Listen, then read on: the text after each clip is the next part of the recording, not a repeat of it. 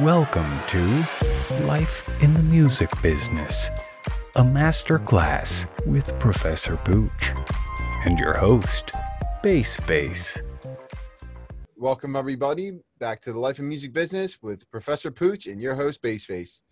Pooch, today we're going to be going into some great topics and continuing the rest of step one. So let me start by asking how you're doing today. I'm doing fine. My drink of choice today is fresh squeezed lemonade with some green tea in it. It's midnight, so I'm making sure I'm wide awake for everything to get started. This is normally my evening starts at midnight anyhow and goes to 7 or 8 a.m., so people get used to that. That's perfect. Yeah. I mean, I've been trying to transform into that, but it's still tough because I still have to do things early some days. It's best for you, I have to adjust sometimes too, things happen. Oh God, when I used to teach at the Art Institute, getting up at 8 o'clock in the morning. I wasn't getting up. I had to start teaching at 8 o'clock in the morning with usually 2 or 3 hours sleep or something like that. Right there. I remember going to class early. Oh man, I don't even want to go into those stories because I'm definitely going to set a bad example in that regard. Well, what was really funny as hell, I taught at an art institute. People were coming in 8 o'clock in the morning stoned out of their mind or tripping or whatever. This was the 90s. And I taught at the Art Institute, developed their courses and taught there from 91 to 2004, entertainment law, publishing, management, entertainment business, et cetera, et cetera. We're now to step 4 of step 1. We're going to finish off the step 1 of my 3-step thing. If you looked at the other episodes, we'll have them marked for you somehow, because we don't always go in order because we get ideas and things happen. But step 1 basically is getting your business and legal together, whether you're an artist or a manager. You got to make sure for the artist, or if you want to start an indie label or whatever. And then step 2 is with these contracts and legal stuff, you're ready to register everything and protect yourself. And then finally in step 3, you have to have a plan of attack. And that's what we work. I listen to their music. We discuss it up and back for a couple hours and get a complete plan of attack. So right now we're still in step 1. We just finished dealing with record companies and recording studios. And now we're going into other parts that have to be taken care of nowadays. Well, first of all, graphic arts. Say somebody drew you a logo or designed a cover. And by the way, vinyl sales, I'm surprised, even during the virus, have really skyrocketed. Yeah. They now sell more vinyl than they do CDs, okay? That makes a lot of sense. I mean, everybody's stuck inside and they want that nostalgia. Hey, as you said, nostalgia, the old packages of vinyl and old packages of music in general are doing very well, really well, more than even the newer songs at times. So, all right, so we're going to go into graphic arts. Well, you need a graphic arts contract. Why? Because for example, I'll give you a couple examples. I'm not going to go into every little thing, but you don't want them using the same artwork for something else or for somebody else or whatever. It's yours. You want to pay for it or whatever your deal is with them. Some people will do favors, whatever. You want it that artwork is totally yours. And that's really important. You don't want to have problems down the line where there's arguments. I'm mad at you, give me my art back. And if it's on paper, whether it was for free, you paid them, you swap services, or whatever, it doesn't matter. Mm-hmm. Now we'll get into something that's really important. We're going to go into fully heavy. And that is that, as we've stated, it's not just music anymore, it's multimedia. So you have to cover yourself, and there's 2 main contracts you're going to run into if you're shooting music videos. Now, could you picture not shooting a music video nowadays, even if it's just a lyric video, which important. Very important nowadays to be able to captivate an audience, because the attention span is only dropping over time. So in order to really get across to your audience, you have to catch them quick, just like you would in a normal song. That was all Motown's motive behind every single major hit that they've ever had. Yeah, I mean, back to your image stuff, and if you can't do a regular video yet, and sometimes with the virus, it's still going on at this time, some people can't shoot videos and stuff, but you can at least get a lyric video. That could be done, you know, online. I mean, I get mine done that way, you know. So many Why not? Yeah, and then when you can't shoot a regular video later on, you might do it, you know. Exactly. That's all. There are a lot of services nowadays like Fiverr and a bunch of different online stuff. I mean, you could hire anybody around the world for half the cost, you know, so it's a helpful tool. Yeah, especially, I mean, you want to see samples of their work to see that it's any good. But let's look at the two kinds of contracts, okay? Cool. First of all, there's the actor's release. Mm-hmm. Now, let's say somebody's going to be in your video, okay? And it's not you. I mean, if you're the artist or, you know, you don't worry about it, you're fine. But everybody else, before they step onto wherever you're shooting, make sure they sign a release form, whether you're paying them or not. You need to have one. And I can tell you some horror stories on this, like, take me out of your video, I'm mad at you kind of stuff, you know? And this way, hey, you said I could use your likeness, your voice, your image, it's covered in a release. It doesn't have to be real long. I usually write, it's a page and a half, but it covers a lot of things. You got to keep it legal, you know, kind of stuff, so it works. And it's very important. Another thing that's very important that people don't think about, a lot of people like to use children in their videos. And if you're under any place in the United States, if you're under the age of 18, you have to have a parent or guardian sign that release. I mean, you know, but by the way, you know what I usually do with people under 16, I'm under 18 for different kinds of contracts? I still have them sign it, even though the parents have to sign it, because I want to show them that music business is a business. Excuse me. And it's just really important. So that's the one kind of contract you really need. The second kind of contract is called I call it a videographer's agreement. In other words, whoever's shooting the video. By the way, one thing I always do nowadays, I used to write two different ones. You only need one contract to do it both. But, you know, some people want photographs taken, you know, stills, as they call them.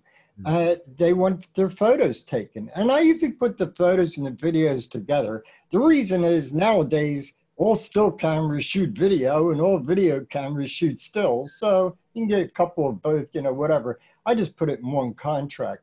But this is very important for several reasons. I'll tell you an interesting horror story that happened to me.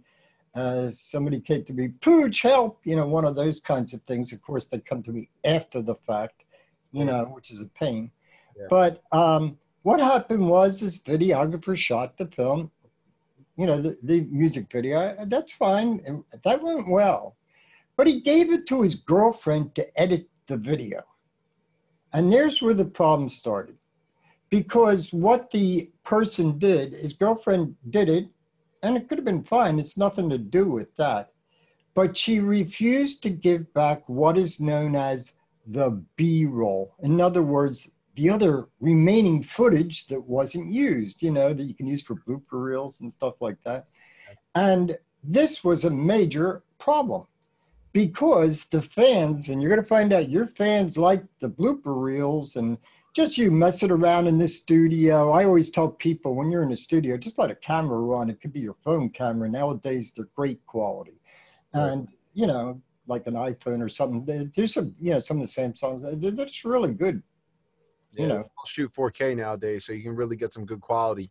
Yeah, and you know, it's all cool. So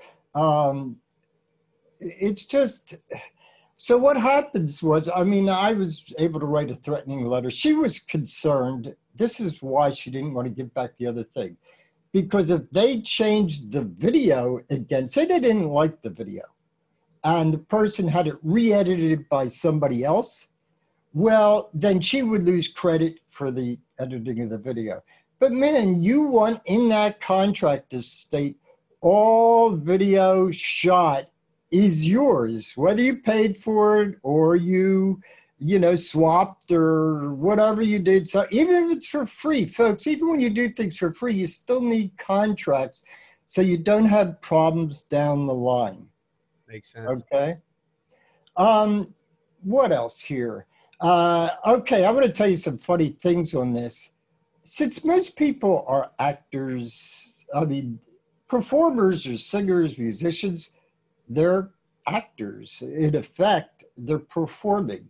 So why not go and do some acting roles? You know, whether you're an artist, a musician of some sort, you're a performer, okay? So why don't you do some performance roles? And by the way, it comes in very handy. It's really helped me out on a lot of things. What I found out as a performer myself is, and I've acted in about 35 indie type films. I play weird characters. It's like, they say, Pooch, how do you get all those acting jobs? And I said, well, they just know when they can't find anybody else to do a really crazy part, call Pooch, kind of a thing. So what happens is that, I played God, I played 4 wizards, I played 6 mental patients, about 12 or 13 homeless people. So it's been very interesting. The reason I'm bringing this up is, as an actor, I see the scripts. And there's been times where, I have a song for this script, and I've been able to get songs into films. So now how does that work out with putting songs into films? And what's interesting is just like I lecture on the music to film people and music people, I lecture on film, dealing with the music. So you can see both sides of it, which is very important. So the film, there's different kinds of licensing. And the problem with the film people that I warn them about is when somebody says, here's a song for your film or whatever, and you have to be sure that that person really had the right to give you that song. In other words, they weren't signed to somebody or they took it from a friend or whatever. You need releases that it's totally their thing. They have ownership and you're held harmless. You're going to see that a lot in contracts, indemnify and hold harmless kind of stuff. Mm-hmm. And you don't want to be in a big problem on that. That could be a major problem. See, and remember I told you, going back a couple of steps, you want to own your material. So it's really important if you own it, you don't give them the song. You license them for that particular film. And if it goes to soundtrack, they have to renegotiate. For anything other use, they have to renegotiate. That way I've gotten one song in 2 films and it was a live performance kind of a thing. And, I could use the same song. I just give them, I license them to use the song, but they can't have it. Now you got to be really careful. A lot of the film companies nowadays, they sneak in language. That's why you see somebody like me or an entertainment attorney. They sneak in some kind of language where they own the song from that point. You're not just licensing them. They get ownership, and you got to be really careful on stuff like that. That's a major problem.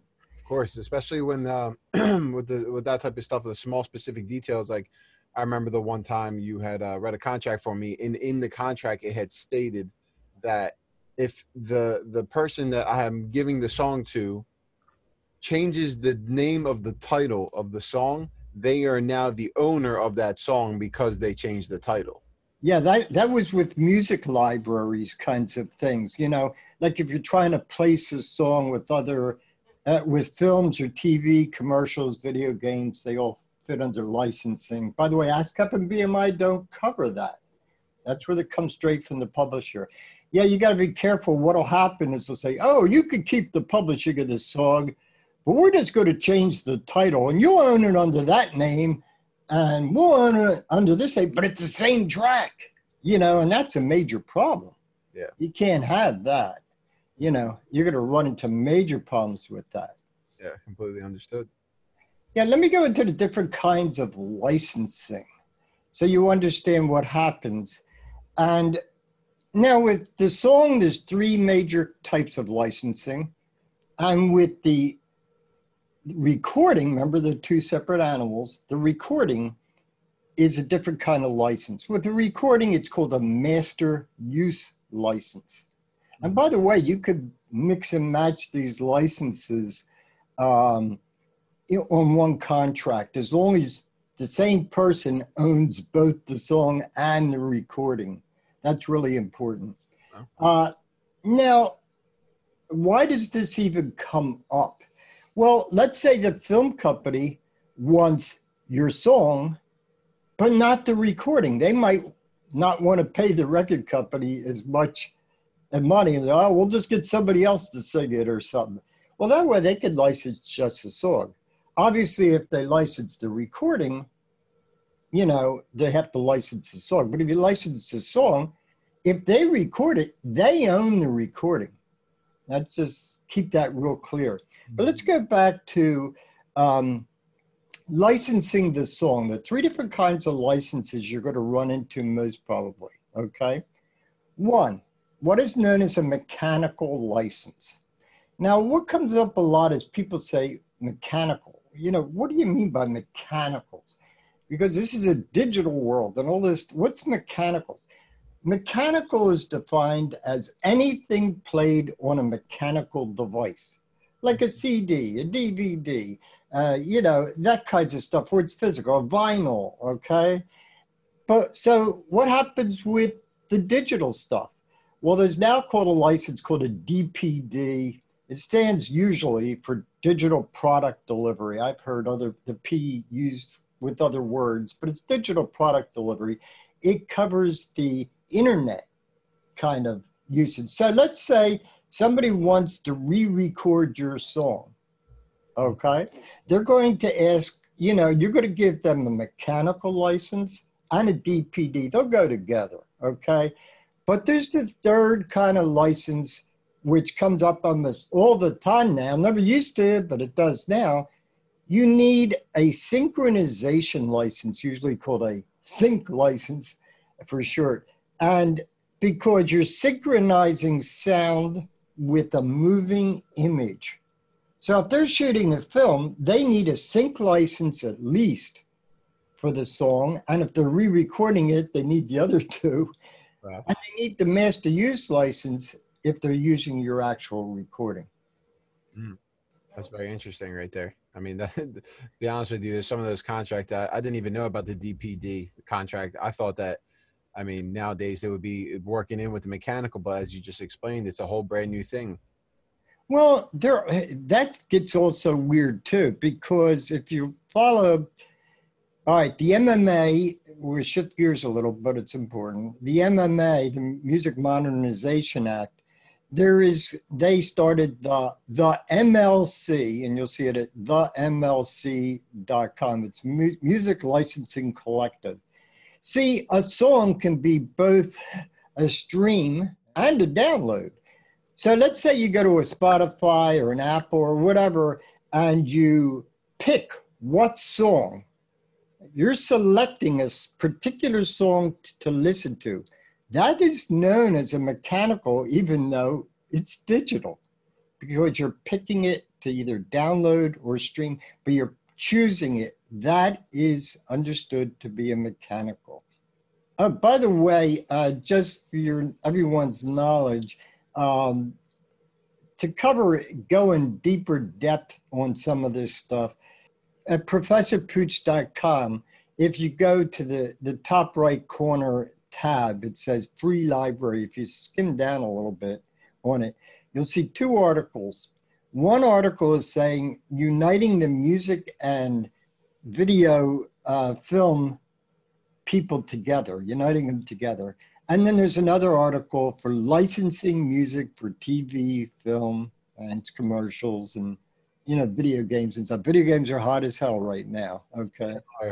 Yes, they are. I started noticing like a increase in the demand and the trend for video games. So that back in like 2017, I had actually gone to Raleigh, North Carolina for a video game convention to go down there and actually place my music with video games. It was very interesting. Great food. Yeah, I mean, there's a lot of things. You got to keep up with the times. I mean, what was so amazing is like the big thing back in 2012 was podcasts. And now it's even hotter than it was back then because it was kind of for a while. Now everybody and their mother is buying up podcast companies like Spotify. They're all by Apple. They're all competing to own, because they're noticing that a lot of people, instead of listening to music sometimes, they're listening to podcasts. And a lot of major labels are even getting into it. I just read, I think it was Sony is just going to start with like 140 podcasts. It's becoming a very big thing. But no, these podcasts are getting very, very, very important. And they're buying them up. Great thing about podcasts is you can promote things, advertise things, or get advertising. Yeah. It's a way to do it. You can listen on the go too. I feel like that's something that's really important for people, is that they can just be walking around, listening to it. The AirPods are the new thing that everybody's on. And it's I guess how convenient it is to be able to learn and be on the move at the same time. Yeah, and by the way, I don't know if we've ever told anybody this, but we're doing video casts here, like something like a vlog. I mean, they come up with all these names, but video. But we're also doing these. Everything we do video is also on audio. We just take the audio off the video track. That's all. So it's the same. You get the same stuff, So where do you want to go from here? I mean. There's so many things we can go to video. I mean, but I just want people to know how important videos are now. I mean, my thing is that, 90% of people, if they want to see a particular song, they go to YouTube. So it's just super duper important. That's actually an interesting topic that I feel like we haven't talked about yet, that I feel like would be very useful for people to know. So, I mean, when you're releasing music out into the world, where should you be protected and where should you be registering all of your music, and whether you're putting it on YouTube, SoundCloud, using a distribution software service to be able to go on all the major platforms? Like what are the guidelines that people should be looking for to really understand how to really make the money from their product? Well, do you want to go into step 2? Because that's where it's all covered. It seems that that's where we're headed, so that's perfect. Oh, we might as well go into step 2. Say you have all these contracts, they're signed, so you own everything, because you're going to need them for step 2, okay, to do it correctly and not run into legal problems. So there's different kinds of registrations to be taken care of. One is to protect you. One kind is to protect you, and another kind is to register the stuff so they can be tracked and you can be paid. There's 2 different kinds of registrations. By the way, I was interviewed, a whole interview. This took place where, I forget, a friend of mine from, I forget which state, Michigan, or was it Chicago? Michigan, whatever. But we did a whole show as people were mixing up registrations. In other words, they thought that, well, if I registered the song on ASCAP or BMI or CSAC, that I'm protected. No. And when you register with the Copyright Bureau, in Washington, D.C., you're going to get paid. No. They're 2 separate animals. You need to be protected, which is done with the Copyright Bureau, and you got to register your songs with BMI, ASCAP, CSAC. Now, just whatever one you're signed to, okay? You can't do all 3.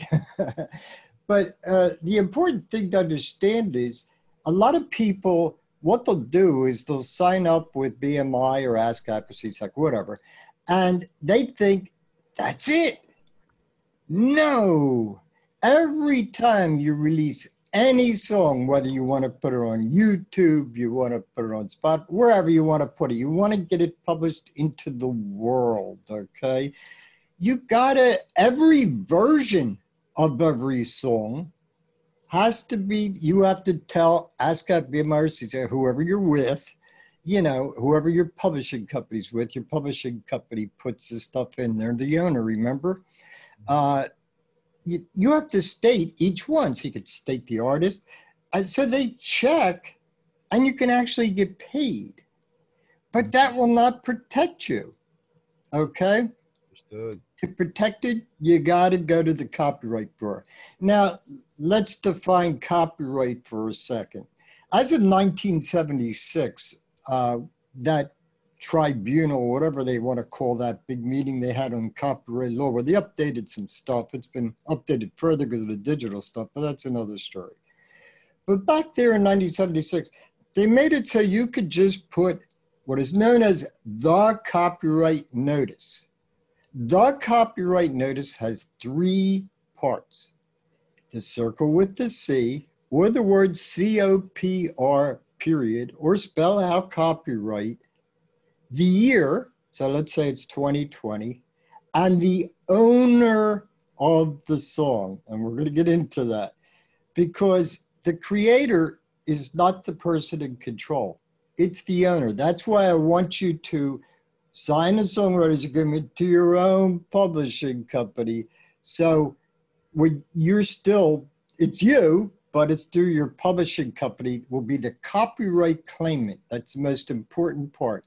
Now, there's two different, excuse me, two different kinds of copyright with music. It's the weird ball, you know, it's the oddball thing where there's two different kinds. Remember the separate copyrights, the song and the recording. With the song, it's the performing arts, okay? It's the performing arts thing. By the way, that works for video and film and scripts. It covers a lot of things. But you're doing it for the song, you know, you could do it as a collection. I don't recommend that. I'm not going to go into it right this second. It goes into a lot of stuff. But let's say you want to register your song to protect it. Now, although you can use the circle with the C and the year and the owner right away, you don't even have to register it, okay? But in a court of law, if anybody sues you, or believe me, it saves some of my clients a lot of problems. If you don't, you know, it's proof. You know, there's what is known as the poor man's copyright. They send themselves the form and mail it to themselves, and so they don't have to pay the $55, $65, whatever it is, depending if you get, you know, online or not. The prices, you know, are different. The reason you register it is with Washington is so you're really protected. They're going to give you a date that it was protected, and it's going to give you a number, okay? And you need that for court kinds of things. Now, don't worry, because you don't have to worry about, you know, you have to get the paperwork back. That might take 6 months. I've had one copyright, it took me a year and a quarter, which goes back a little. But it's all done online. That's the quickest ones. So you want to use performing arts, but work as copyright claimant, you want to put your publishing company as the owner. You'll list yourself if you're doing it yourself, you know, or if your manager's doing it for whatever. The writer, the music, lyrics is different boxes and stuff. You'll be that. And then, but when it comes to copyright claimant, you're going to put your publishing company. And the Copyright Bureau is going to notice something's a little strange.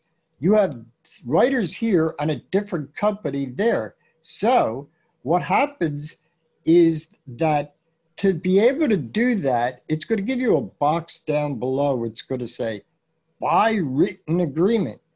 Check that box because you signed a songwriter's agreement to your publishing company. That's your written agreement. and that's for the song. For the recording, you need a Form SR, sound recording copyright. And the owner of this will be the record company. How? By written agreement. You know, these contracts aren't just for fun and games, you know. They're important. You know, you have to have these written agreements. That's very interesting. So in that case, then the label would be the owner of the sound recording, and then your publishing company would be the owner of the actual song itself. Exactly. Like we explained in an earlier episode, they're separate animals. They got separate sources of income, separate, you know, copyrights, you know, protections. They're separate everything. And just like you put with your ASCAP BMI for each song, correction, each version of each song you're releasing, okay? Different artists, you know, you're going to get a, you know, they're going to request, they better request this, you know, they want to license your song to re-record it. You're going to put that artist in. And, you know, you're going to keep listening to these different versions. Or maybe you might have a dance mix or another kind of mix. So there are different things to track. Just like ASCAP and BMI are very important for the songwriter and publisher so you get paid. For the artist and the record company, you need to join Sound Exchange. It's soundexchange.com. It's like an offshoot of the Copyright Bureau. It didn't start till 1995 because they didn't need it before that. Because the United States is a very strange country. It's one of 4 countries in the world where when you have broadcast radio, like AM, FM radio, what happens there, excuse me, hairballs. What happens there is that in the United States and Iran, China, and Syria, I forget now, I'm drawing a blank, but there's 4 countries, strange besides the United States, that pay the songwriter and publisher every time it's played on radio, but they don't pay the artist and the record company. I'm not going to go into all the court cases, but they've been trying to sue the radio stations since the 70s and Frank Sinatra all the way, and they're still working on trying to get these AM/FM to pay the artist and record company too, because a major problem comes up. Since we're not paying any artists and record companies, you know, our United States, the other countries, when they play stuff on regular radio, you know, terrestrial radio, broadcast radio, they're not paying our artists. And it becomes a major problem. So someday they're going to get it straightened out. I mean, the big war has been that the broadcast stations say that, oh, we're there for promotion. We help sell your song. We help doing this and stuff like that. But and they're not doing very well right now. But in 1995, they developed Sound Exchange. They created it to cover for the internet. You know, like you mentioned YouTube or Spotify. So, you know, there's places where, wherever that the recording company and the artist can get paid. And that's an important one that I honestly didn't know until about 6 months ago, that I was going through and I noticed. I was like, wow, like Sound Exchange. I think I had come across a video, or you had mentioned it to me or something along those lines, and it was super interesting, just the way you explained it to me, how that's the service that pays an artist in the recording company, aka the label. And without this information, you wouldn't even know that. And that's another stream of income that you, off of your music, that you would have never been getting if you didn't know this. And yeah, actually, one of my clients, you could dig into their data bank, and one of my clients found out he was owed $12,000, and they were holding it. They didn't know who to give it to. You have to join them, you know.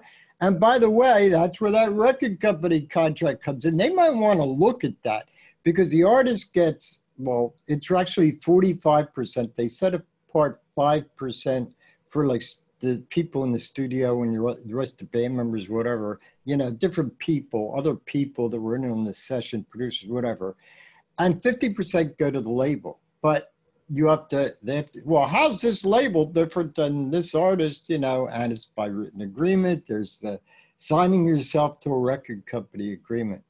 So how does song trust work in this way for certain people? I know it really depends on the person and what they have set up for themselves. But how would song trust fit in the play? All right. Song trust is one example, and they can take care of this MLC for you. And there are different companies nowadays that will take care of this for you. In other words, they'll administer either the recording or the song, whatever way you have set up. And there's hundreds of companies, believe it or not. But Song Trust, and this gets into HFA and licensing. It's just a very deep subject. We can't go into all of it.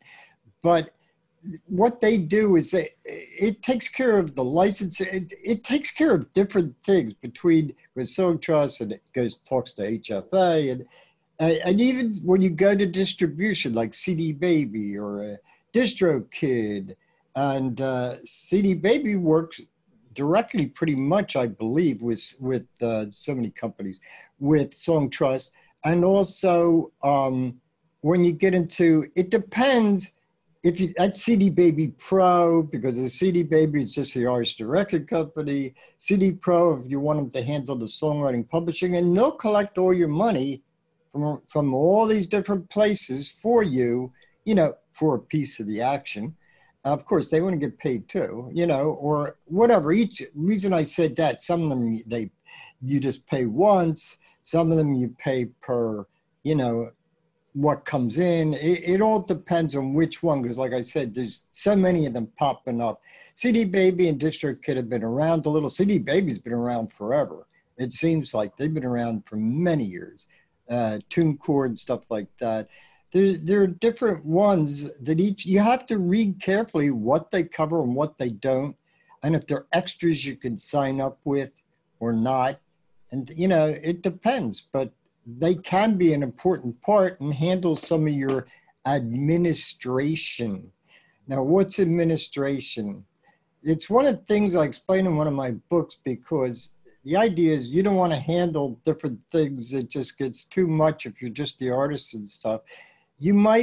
Publishing is very important because it's a very big source of income, but you don't want to handle this administration. And what is administration? Well, they take care of the copyright sometimes. It depends what you sign up for, They'll take care of the paperwork. They'll collect your money for you. Of course, anybody's going to be an administrator. They're going to take a piece of the action. Now, what I do is a lot of times with my clients, and they're working with, they co-publish with somebody else, I try to make it that my person is their publishing company is the administrator, because then they can take some percent off the top for doing this extra work. Usually it's about 10-15%. So is Song Trust in this regard, is it necessary for an artist or producer or anybody releasing music? No, it's not necessary, but you're going to have to do a lot of the legwork yourself. Like Song Trust, excuse me, through HFA sometimes, they will sign up for you for the MLC, so you get the mechanical licensing money. But if they're not doing it for you, you have to go to themlc.com and you got to fill in the parts. So that's another stream of income off of the songs. Yeah, in other words, they take pieces, or, like I said, some of the companies, there's lots of companies, that do different things for you to administrate and all this stuff. You better really check them out. I like companies that have been around for a while. I feel much better if they've been around for a while. Yes. Because there's a lot of companies that show up and disappear or don't have the power. But like where the CD Babies and people like that come in, and DistroKid, it's part of distribution, which we do cover in step 2. What's really important about it is they're known as aggregators. Now, what an aggregator is, it sends it every place it needs to go. They sign you up with Spotify. They sign you up with this. They sign you up with that. They sign, you know what I mean? They take care of everything. By the way, don't forget something very major, and I bring it up usually in 2 or 3. It depends where I am with the particular artist. You need your own website.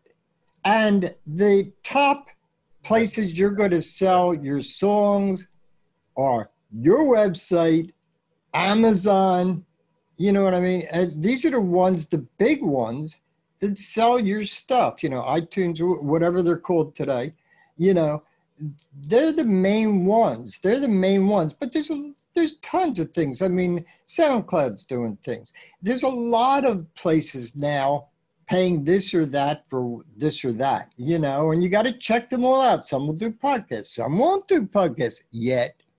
Believe me, they're all jumping on board with that.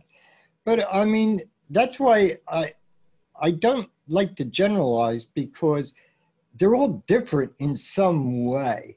But aggregators are very important in the fact that they can take care of all these places and sign you up for all these places at once. And if you try to get on iTunes or Spotify or stuff, it takes a good while, where they can do it in 2 or 3 days. Wow. Because Spotify would rather deal with an aggregator. It's simpler. By the way, very important with distribution, there's some major points with distribution and to think about. Good thing is they're non-exclusive. So you could do 3 songs with DistroKid and 3 songs with CD Baby. Okay, they're non-exclusive, but you can't join both for the same song, or you're not going to get paid at all. iTunes is going to say, wait a minute, they're doing this, I'm not paying anything. I don't want to take a chance I'm going to get sued.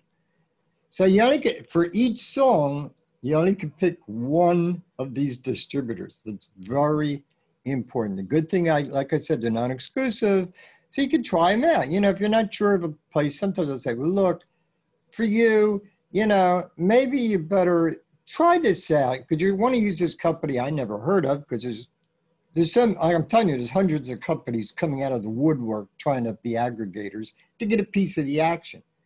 And I tell them, you know, okay, try them out. If you really want to go with them, you like it, they're going to promote you. They say this, I want to see that in a contract, of course, and things like that, you know.